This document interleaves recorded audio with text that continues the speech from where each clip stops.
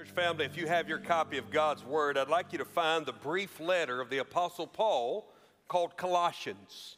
And when you find the book of Colossians, I'd like you to find chapter 1. And this morning I have the privilege to preach to you verses 15, 16, and 17. If you think about things the way I do, well, you might ought to see somebody. But I think about the New Testament in this way. Matthew, Mark, Luke, and John start the New Testament. Those are the first Gospels. And then the story of the church unfolding after the birth of the Holy Spirit is the book of Acts. The Acts of the Holy Spirit, or historically some have called it the Acts of the Apostles. That's why it's called ACTS, Acts. And then the rest of the New Testament is put in order in a rather logical way. After the book of Acts is every letter Paul wrote, and they're put in the order of length. So the longest letter Paul wrote is Romans, and of course it goes all the way to that very brief letter called Philemon. And then after Philemon, the rest of the New Testament are letters that other apostles wrote, from length being the longest of Hebrews, all the way to the end, except for the last book of the Bible, which of course is rather long, known as the Revelation. Now, the reason I tell you that is because once you get past the book of Acts, and then you get that long letter of Romans, then you get 1st and 2nd Corinthians. And then there are 4 letters that are often talked about together because there's so many similarities. They are to 4 different churches: Galatians, Ephesians, Philippians, and Colossians. I remember it this way: Georgia Electric Power Company. Laugh at me if you want. You'll always know now where Colossians is. You'll be like, Georgia Electric Power Company, Galatians, Ephesians, Philippians, Colossians. So, if you needed that to find the book of Colossians, that's just a little free sermon this morning. Colossians chapter 1, beginning in verse 15. Now, Paul is writing this letter to the church at Colossae, some pronounce it, from prison in Rome. Unlike some of the other churches, Paul did not plant this church.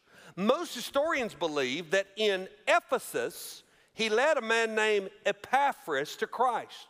Epaphras went back to his hometown, Colossae, and began a church. The problem arose when the report got to Paul that in Colossae, some of the people were teaching that Christ was not truly God. There was a fascination with the spiritual world, which in and of itself is not bad as long as you get to the right conclusion, but they were emptying out Christ of his significance and his meaning. So Colossians is a very brief book, but it is rich and ripe with Christology. That's the theology of Christ, who he is. And that's, of course, what we're going to do this month. He is. You know, one of the things that's important about gifts is appreciating all that they are. Now, last month was my birthday. A few of you missed it. But in all honesty, my wife came to me and said, "Your gift is delayed, but it's coming." And I didn't know what she and the kids had gotten me. She says I'm difficult to shop for because if I see something I want, I just buy it. But she says, I've got something I think you'll like. I have, for my entire adult life, spent about $29 on a watch. I buy the Timex Ironman watch. I usually pick one up about every 5 years, and I beat it to death. I'm rough on it. I'm one of these guys I have some dress watches. I don't wear them. I never take my watch off, ever. I just never take it off because my life is to the minute. Everything in my life is scheduled, and it has to be that way for me to try to be what I need to be to everybody in my life. Many times I fail at that, but time is important to me. Well, I had put in my Amazon cart, which is my subtle way of dropping hints, I had put in my Amazon cart a Garmin GPS watch. It's kind of like an Apple Watch for a dude. In other words, it syncs with your phone. And so they got me one. It's the nicest watch I've ever owned. I'm proud to say I'm wearing it this morning. I have no idea how to operate it. I have transitioned in my life. I mean, there was a point there in my 20s and my 30s where older people in my family would hand me something electronic and say, DJ, I got my kid a Chromebook or an iPad, or can you get this working? And I'm by no means techie, but anybody with a little bit of sense can intuitively figure it out. And I realized when I received this watch, I've crossed over. I'm now totally dependent. I handed it to my 13-year-old. I said, Gray, I don't know how to get it off my heart rate. I think my heart rate's important, but nothing in my calendar is based on my heart rate. There's some things in my calendar I hope happens for my heart rate, you know what I mean? But the truth is, I need some help. And it took him a while. And so together, we have identified a few functions of this watch. I did learn something, though. The way it syncs with my phone is through Bluetooth. The first Sunday I had this on a few weeks ago, I had to make sure I remembered to turn the Bluetooth off. Because every time one of my deer cameras gets a picture of this deer I'm trying to kill, I'm up here preaching, looking at camera one. And I'm thinking, gosh, I should have took today off. Camera one. I'm like, Lord, you're not going to be honored in this. I need to turn this off. And so just a few moments ago, after I did the announcements, before I came back and worshiped, I do worship with you. A lot of times I'm standing right there to spare you of my voice. But before I did that, I turned it off. Here's my point. I have a feeling over the next few months, as I have a little bit of time in the holidays to sit with some chocolate and some coffee and just sit and be, that I'm going to appreciate this even more. I already have it. I just don't know all that it is. When you get saved, you get all of him. The problem is we fail to appreciate all that he is. So for the next month, in a tiny power-packed paragraph, I'm going to take you to seminary. And together, you and I are going to appreciate all that he is. Now, this is a series that we could preach at Easter. We could preach it in June. We could preach it in October. But it's especially meaningful during the Advent, a word that simply means coming, that the Lord has come. And one of the things that happens in the Advent season is that we celebrate the very thing our children are learning about this morning. Even our toddlers today are being taught about the birth of Jesus. In addition to gizmos and GPS, I'm a map nerd. I love to look. I can sit and just look at a globe. I like to look at maps. And I found this really cool website that took a globe and dropped in it all of the birthplaces of famous people. So like you go to it and there's an image of North America and you can see where everybody's born. If you look at South Carolina, they've got Sugar Ray Leonard, which I think was cool. And then near us is James Brown and Quentin Tarantino and Abraham Lincoln. Talk about a contrast there. Elvis Presley. If you drop down to I went to seminary, Britney Spears was born not far from there in Louisiana. In fact, I preached at her aunt's church one time when I was in seminary. They took us to lunch afterwards. She said, you know, I'm Britney's cousin or second cousin. I said, oh, okay, that's cool. And she was just a little old Baptist lady. She says, now we love Britney. I go, okay, well, that's good. This is back when she first came out, before things sort of got off track. And I said, okay, well, that's cool. Her songs are kind of catchy. I get, we don't agree with Britney. See, yes, ma'am, I understand. But if you go over to Europe and North America, you see all these famous people and where they were born. Karl Marx, Adolf Hitler. If you look down at the bottom right, Osama bin Laden, Yasser Arafat. And then there, I circled it, is Jesus. Now, this is not a religious or spiritual website, and so it's absolutely accurate to list Jesus because he is the most significant figure in human history. But what differentiates him from Pablo Picasso, from Cristiano Ronaldo, from Karl Marx? What makes him different than Joseph Stalin? Just from a pure secular standpoint, you could say every one of those individuals deeply impacted history. When you open the history books of people, you're going to find these men and women. Well, it really goes down to his identity. And the fascinating thing is that all of those people's birthplace became famous after their life. The day they were born, there was no known significance. In fact, no one thought to commemorate the birthplace of Elvis Presley until he became Elvis Presley.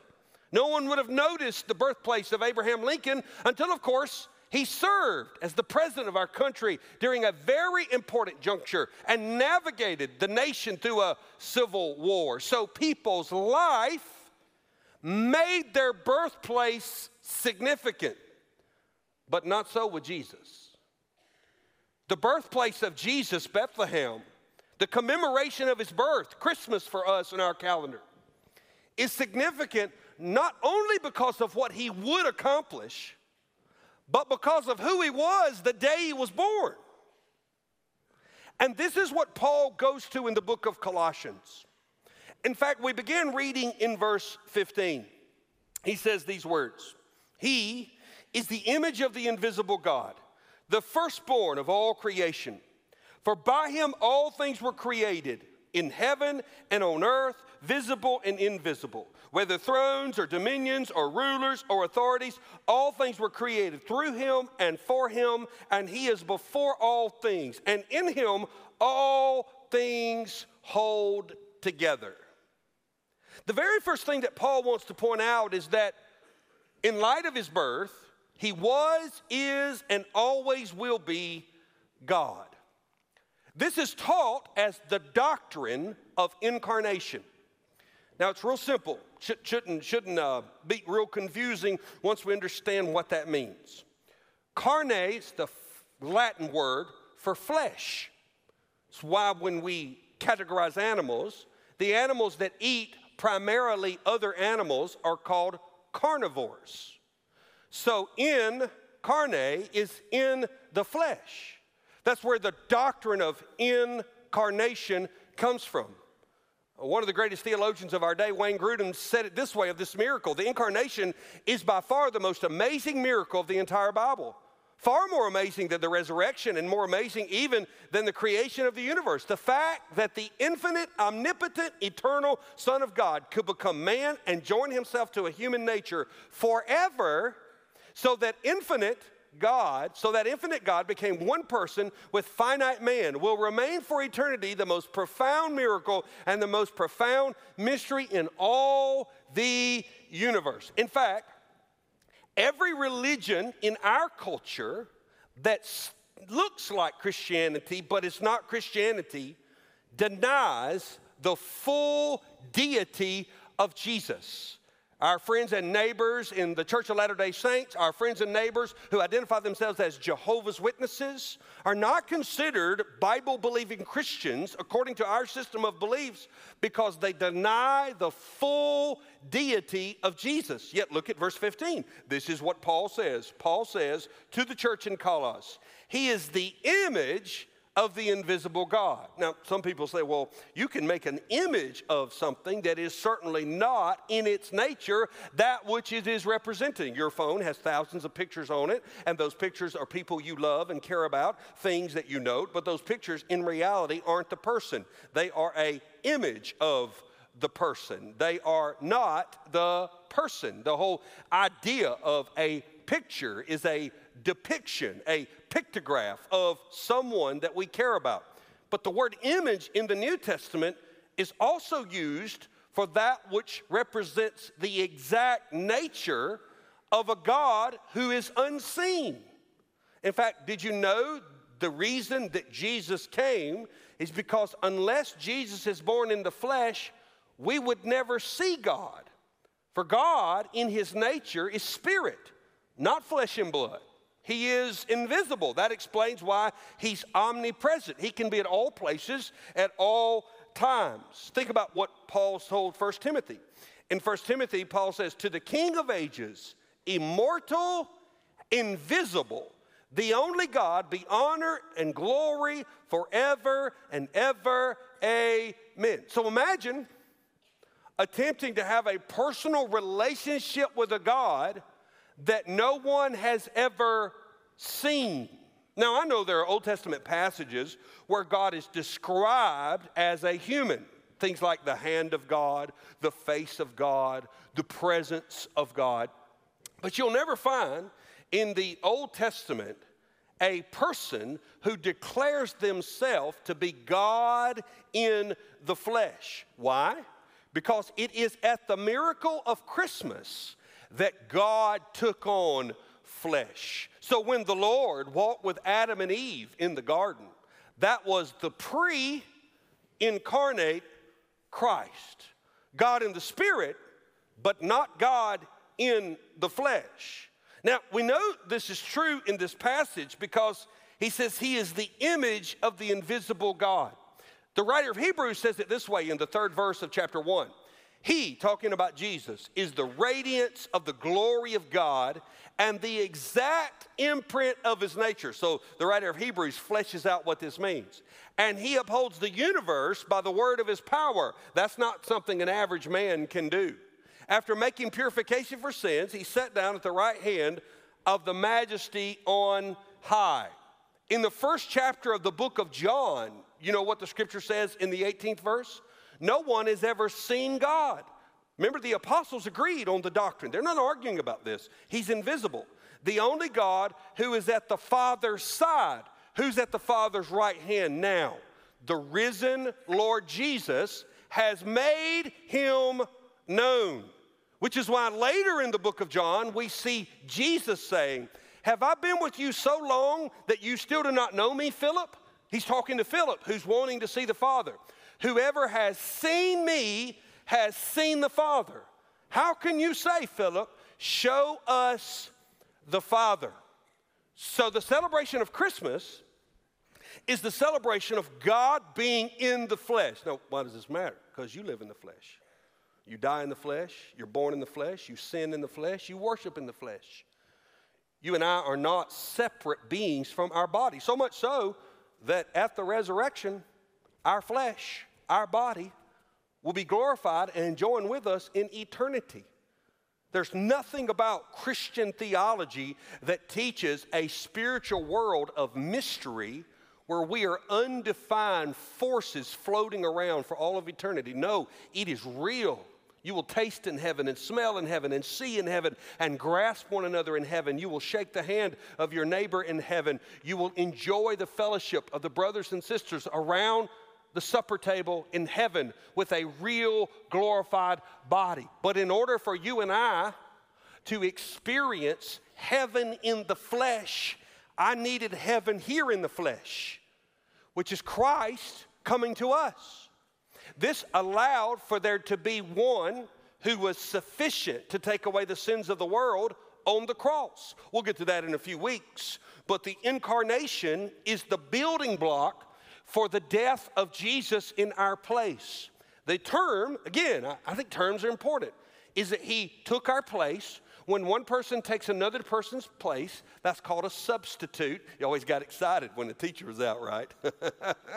Substitutes here, right? So the substitute takes the place, and then when someone pays a debt for another person, they make atonement.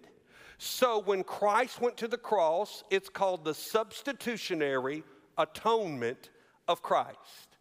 A God, the God, in the flesh, took our place for our sins that we might inherit a real, tangible, touchable, seeable eternity in the flesh. Now, when you establish this, then you look at him and you see who he is in comparison, connection, and contrast to everything else we know. And this is the Christian life. Everything I know, every relationship, every decision, every blessing, every challenge, I look at it, and in regards of how I judge it, I look at it in comparison, in contrast, and in connection to Christ. So I can't get away from him.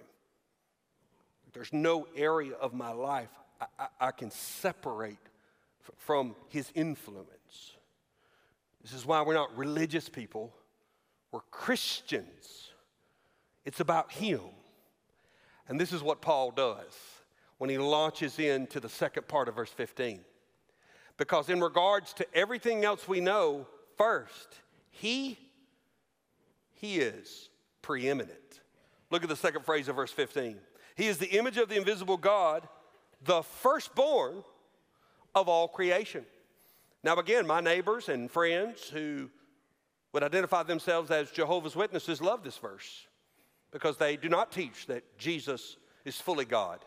And they teach that he was a created being, that he actually is a manifestation of the archangel Michael. It is a complete and total deviation from the New Testament identity of who Christ is, and arguably the Old Testament as well. And so they go to this passage and they say, see, he's firstborn. If he's always existed, how can he be firstborn? Well, their problem is the context of the passage, because in verse 16, as we will see, he's not only the firstborn of all creation, he made creation. You can't make what you have not arrived yet in being a part of. See, the word firstborn has two meanings in the New Testament. It has two meanings in our life. There is the firstborn literally. I have a firstborn child. I am a firstborn child. My younger brother and only sibling is certainly inferior to me. But I am a firstborn, which meaning I came first in order. I was reunited with my birthplace in this way when I was in college. I didn't have a lot of money, and so I framed houses on the weekends when it wasn't football season. And I sliced my thumb open one day, cutting some Tyvek. We were wrapping a house. We were finishing it up. We put the sheathing on. Sliced my thumb open pretty good, and not a lot of compassion on the job site. The man that I worked for said, well, we're busy. You can go to the hospital if you want to.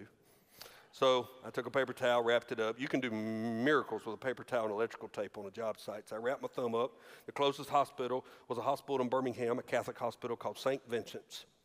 I went into the hospital. I'm probably 19 years old. I said, ma'am, I need somebody to sew my thumb up. And she said, okay. And so they were dealing out the paperwork, and they sewed my thumb up, and I was getting ready to go back to work. And she said, have you ever been here before? I said, no, I've never been here. She says, well, give me your name. I gave her my name. She said, are you sure? I said, no. She said, I have a record of you being here on November the 14th, 1977. I go, oh, yeah, that's the day I was born here. Hadn't been here since then, and I was not signing any paperwork then. And so she said, oh, okay, well, you've been here. I go, well, I didn't remember that, but now I do. And I took 3 shots of BC powder and a Mountain Dew and went back to work, and that's what you did. That's how you raise men. And so, you know, now if you got your thumbs cut, you'd have a post about it. There'd be a prayer chain. Just tape it up and go back to work, you know? But anyway, when we think about his birthplace being Bethlehem, he's the firstborn. Firstborn also means he's the preeminent one. When it comes to all people who've ever existed, he's first. He's not the first person to be born. Many people were born before he was born that night in Bethlehem. But when God looks at all of humanity, it is the person of his son, the God-man, who is first above all. He's first in inheritance. He's first in primacy. He's preeminent. We know that David was a figure of Christ, a foreshadow.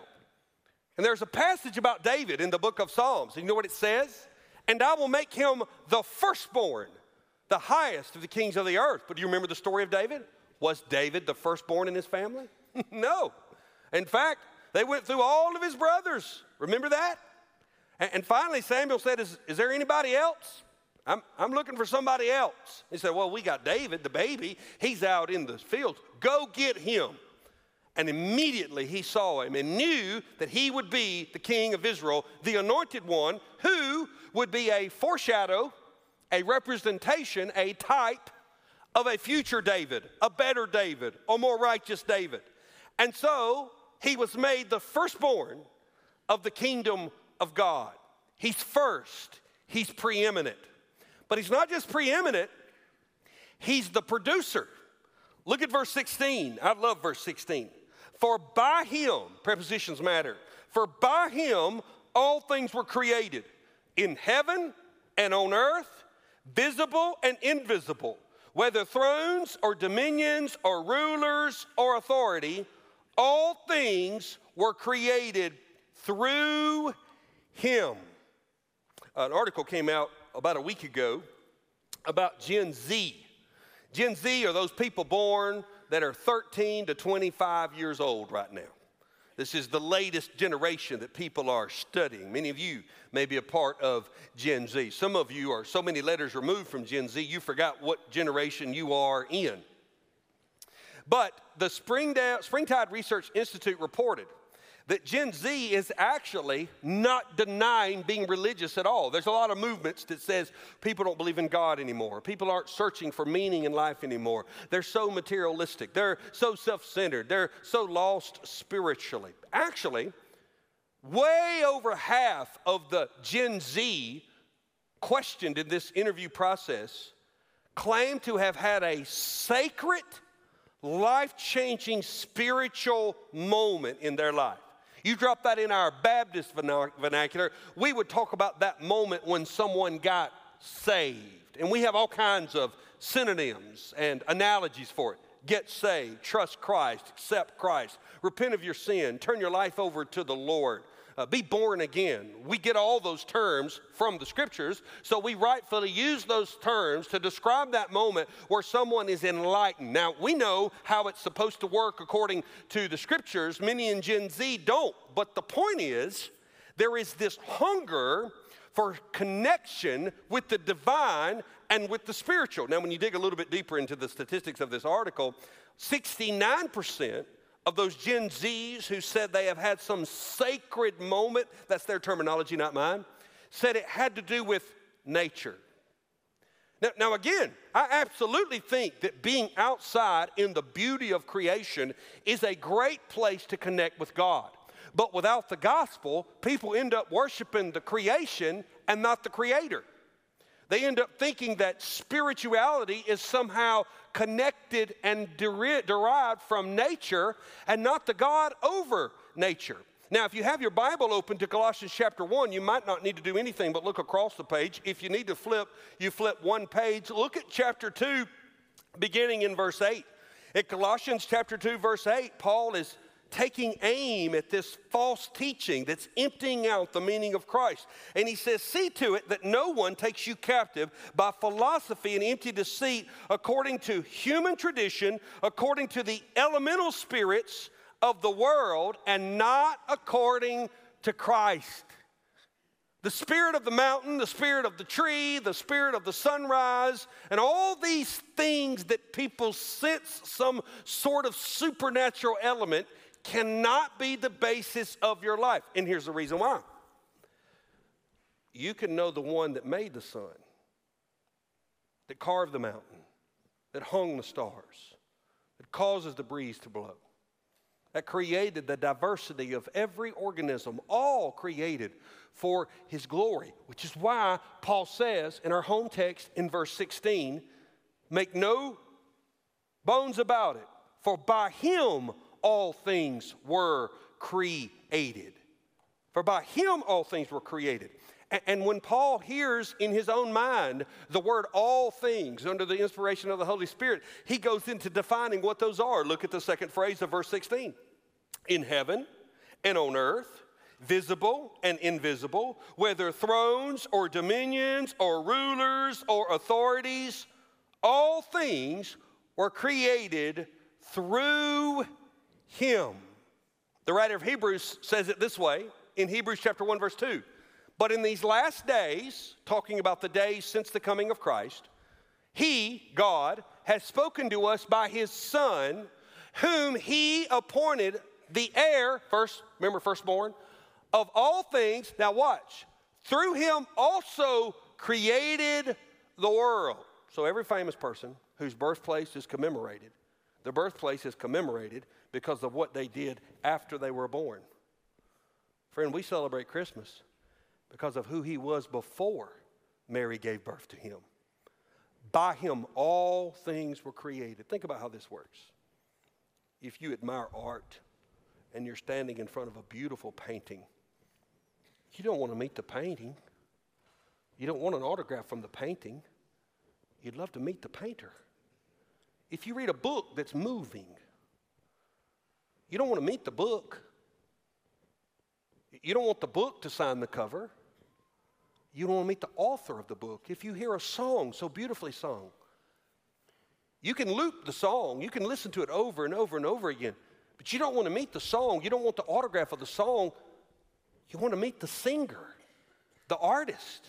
Because there's something powerful in meeting the person who is the origin of the beauty you are enjoying. And this is what Paul is saying. He's saying when we look at Christ, even as she laid him in a manger, wrapped him in swaddling clothes, this is the producer of the world. He's the creator. By him, all things were created. But look, watch this. He's not just the producer. He's the purpose. He's the reason all things were created. My favorite phrase in this entire passage is at the conclusion of verse 16. Now, to give it just context, let's read verse 16 again. For by him all things were created in heaven and on earth, visible and invisible, whether thrones or dominions or rulers or authorities, all things were created through him, here it comes, and for him. He's the reason we exist. He's not just the resource of our existence. He's the reason. Rhett, my 7-year-old, loves to worship. His favorite chorus is "You're worthy of it all." You remember those lyrics? You're worthy of it all. You're worthy of it all. And watch the prepositions. For from you are all things, and to you are all things. You deserve the glory. This is so rich, it's hard to put into words. When he becomes your reason, then all of a sudden, the Savior you met when you get saved becomes so much more as you recognize that everything in your life is happening according to his purpose for his glory, even the suffering. He's not just the song we sing, he's the reason we sing. This is not just his word, he is the word. Heaven is not just a place he's preparing for us, heaven is being with him. And all of a sudden what happens around Christmas is Jesus goes from being a warm and fuzzy sentimental gift, a sacrificial lamb, to being the birth of my very purpose. My birth meant that God gave me life. His birth means that God gives me purpose. My birth gave me the opportunity to live. His birth gives me the opportunity to live forever. My birth opened up all kinds of human experiences for me. Growing up to become from a boy to a man, for the girls in the room who became women, to becoming a husband or a wife, a mother, a father, an employee, a graduate. And all those things will take place in your life, but every one of those things is given so much more meaning when he is your purpose. Why? Well, because fourth, he's preexistent. Look at the first phrase of verse 17. And he is before all things.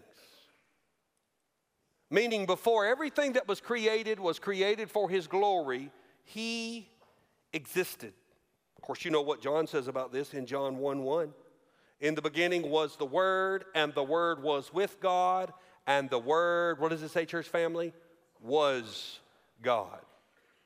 This is what ultimately became Jesus' death sentence in John 8:58. Jesus said, truly, truly, I say to you, before Abraham was, I am. Remember, that is the name God gave Moses when Moses asked in Exodus. I seem to remember a series recently. Well, when I go back and tell Pharaoh that you have sent me for your people, and he asked me who you are, what is your name, God? And he said, I am who I am. Every ear would have known that passage when Jesus said these words. He is self-identifying as the pre-existent second person of the Trinity, the Christ, the Son of God. And finally, he's the pillar. Look how it ends. He says these words, and he is before all things, and in him all things hold together. Christ is the reason your heart's beating right now. Christ is the reason the gravity in this room holds you to your seat. Christ is the reason that your body is miraculously taking oxygen, pulling it into your lungs, and your lungs are then turning it into oxygenated blood, which your heart pumps through to every cell of your body. And he's doing that for every human that's on earth today, and he did it for every human that's ever existed, but not just the humans. Every bird that falls in a field, he knows. The number of every hair on your head, and for some of you, that's getting easier to manage. But the number of every hair on your head, he is fully aware of. And you know what else he knows? He knew the day you were born. 9 months prior, he knew the moment you were conceived. And he knows the day he will call you home. So what are we worried about?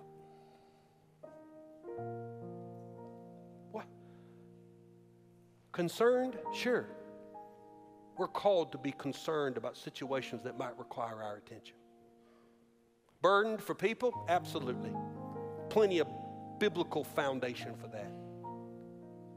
But worry, anxiety, self-inflicted pressure, uneasiness, fear, they all melt away when we recognize who he is.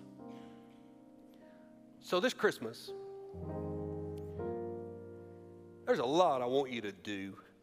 Bless your neighbor, love your children, be kind. But perhaps the greatest way to begin the Advent is to just look upon him, to adore him, to ponder him, to enjoy him, to honor him, to follow him, and to share him, to just make it about him. I seem to remember it being expressed this way. Come, let us adore him. Come, let us adore him. You know why? Because he's worthy of it all. For from him are all things, and to him are all things. He deserves the glory.